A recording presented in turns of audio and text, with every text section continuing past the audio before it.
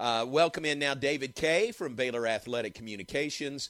I know a little bit blurry-eyed from lack of sleep, but I know your heart is full with what this team has accomplished and what they've done in the last, I want to say the last few days, but really over the course of the season. Yeah, just an unbelievable way to finish what was already an incredible season, and just so happy for all of those guys. I mean, the players and the coaches who just put in so much time and effort, and obviously just getting to the Final Four, getting to the national championship game is an incredible accomplishment, but to actually win it and be the one team that goes home feeling just incredible, it's awesome. I don't know any other way to put it. And It was so cool to come home to Waco yesterday, and at the airport, there's all these people there. And, we're in the bubble. Like, you couldn't really get a feel for how excited everyone was when you're stuck in that hotel. Yeah. And it was just so cool to see. Yeah. So bubble burst on Monday night. Yes. Your wife Emily was there in Indianapolis. Y'all got to see each other, I'm guessing, after the game? Yeah, so after the game, they let about 200 people. So we were able to get the families of pretty much everyone in the travel party who'd been in the bubble into the convention center, into this one really large room, and they let us just go hug everybody. Yeah. And that was – I mean, you hadn't seen your wife in almost 4 weeks anyway, and then the first time you see her, you're celebrating that we just won a national championship. I mean, it was just the coolest, and it was quite a sight to see, something I'll never forget. And it was really, really cool that some common sense prevailed there, and they said, hey, at this point, these people are all about to go hug their families tomorrow. There's no reason they can't go hug their families tonight. Yeah. And, when we flew home, it was a huge plane, only 34 people on there, so you're still spread out. We took all the precautions, so I felt like it was something that could be safely done. I'm really glad they let us do it. Yeah, that's cool. And I've thought all along, obviously, of our family with Ty and Megan and two young sons. They hadn't been around their dad at all, for nearly a month. And AD's got, two young kids, and AB's got, some young kids also.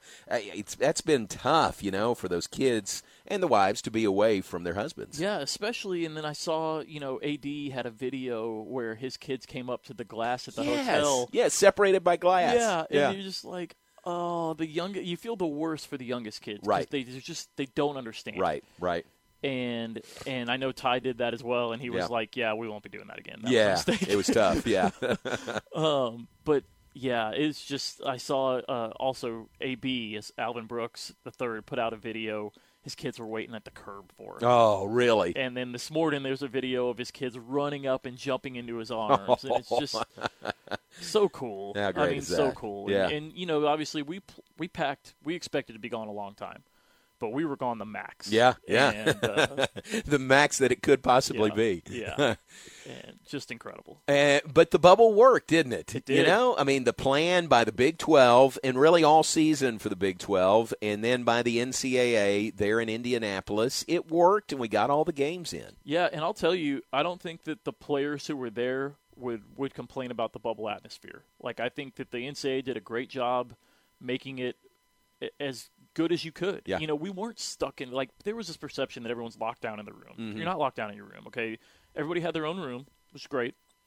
And then we had a really large team meeting room. We had a basketball goal in there with taped off court. We had 6 different tables with games set up to play. We had cornhole.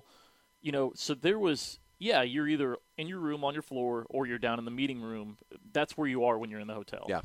But there's also opportunities to go over to the convention center and go do some running over at Victory Field, which was a minor league ballpark next to it. I mean, they did what they could, and it really didn't – it was just being gone was difficult. Yeah. But I don't feel like that being confined to the hotel was all that difficult because of everything the NCAA did to make it comfortable. All of us who work with you know what a great job you do, and everyone in the Big 12, that has regular needs of Baylor material, Baylor basketball material, knows what a good job you can do. But when you get a shout-out on CBS from Jim Nantz, hey, that's pretty high cotton. I actually, when I got home and my wife told me about that, and I'd had a bunch of people text me, and I was like, it's always cool when someone does that for you. But I was like, Jim, that was the national championship game, and it was Jim Nantz. Yeah, I did not expect that, and that was so cool. He was such a nice guy, and he called me the afternoon of the championship game and just said, hey, I feel like I need a little more.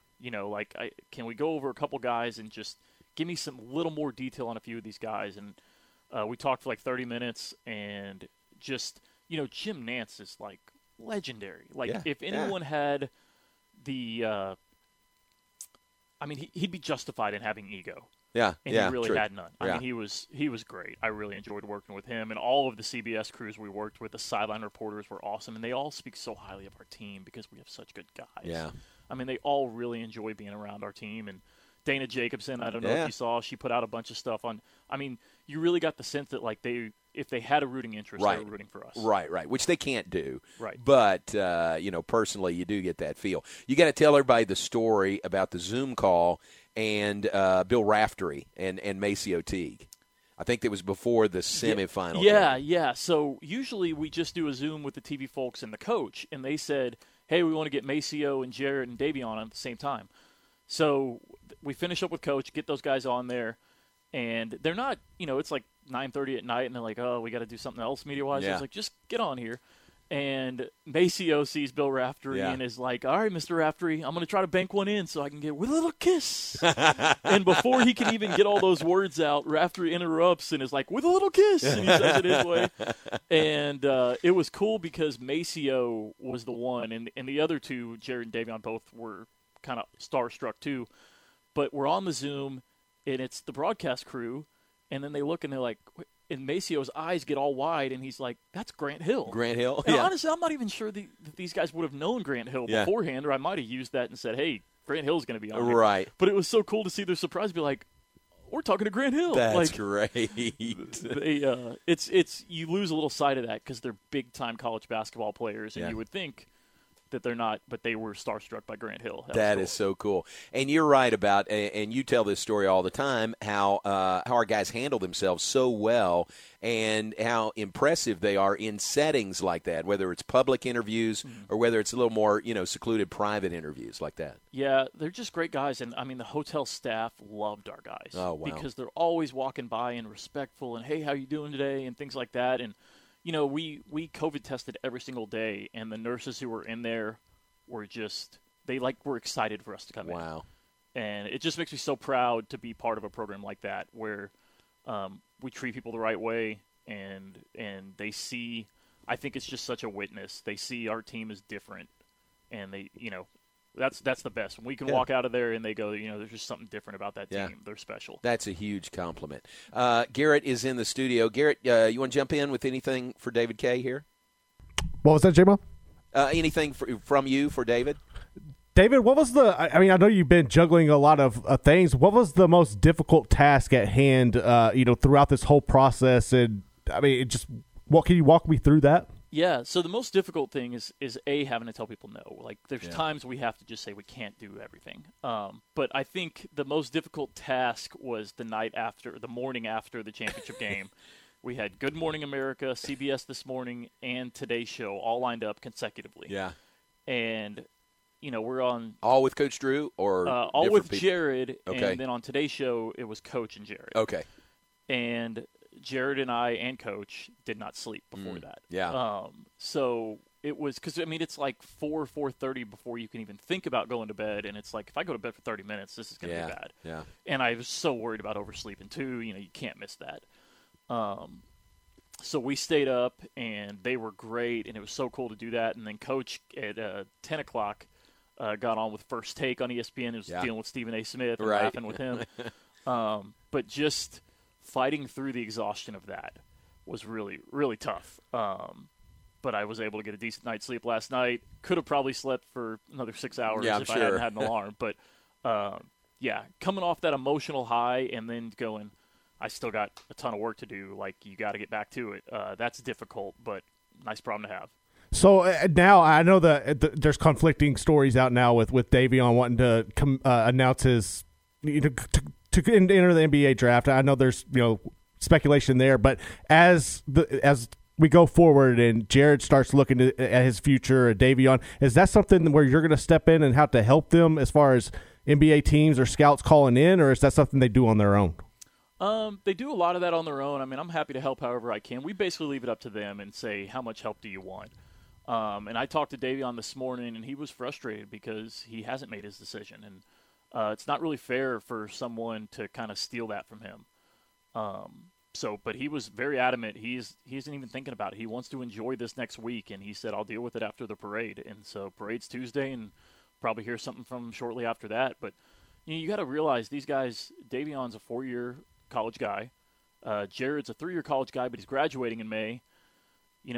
I think realistically people probably expect him to go pro. They're both projected first-round picks. And, we'd love to have him back. But, put yourself in their shoes. And so I know that Davion hasn't made any decision, and I look forward to when he's ready to announce whatever he decides. But, I mean, the guy's proven everything he can prove. He is elite, and Jared as well. I mean, if they're first-round picks, that's one thing we talk about all the time. If you're a first-round pick, we want you to go.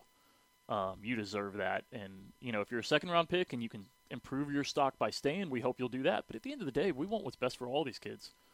And if moving on and playing professionally is what's best for you, then by all means, we will support you and we'll celebrate you. Yeah. With that being said, this is the last thing I have. With that being said, how excited are you that now Freddie Gillespie's actually going to get his opportunity to go from the G League to with the Raptors? Yeah, I actually sent him a text earlier and said, hey, man, I know you're getting blown up. Don't reply, but just so happy for you. And he was there for our semifinal game and actually had to leave because of his NBA obligations. But just so happy for him because that guy works his tail off. And he developed, don't get me wrong, coaches play a huge hand in your development. But when he first got to Baylor, I think some of the coaches were looking around going, what are we doing here? And he worked on his own in the gym during his sit-out year as a walk-on and just grinded away and got better and better. And I've never seen someone improve more than Freddie improved. And it was through his own hard work. You can't coach it. If they don't live in the gym and choose to be in there all the time, there's only so much coaching you can do. And Freddie he believed in himself. And I think that's the coolest part is it's proven right. Like when I would have laughed to myself, obviously not in his face, but I would have laughed to myself when he was first here if he told me he was going to play in the NBA. Yeah. Like this guy's not an NBA player. And for him to now get that opportunity, and it's one more that another Baylor guy that was not a top 100 recruit who's going to play in the NBA, and I think that just shows you that at some point it's not a fluke. The player development is real.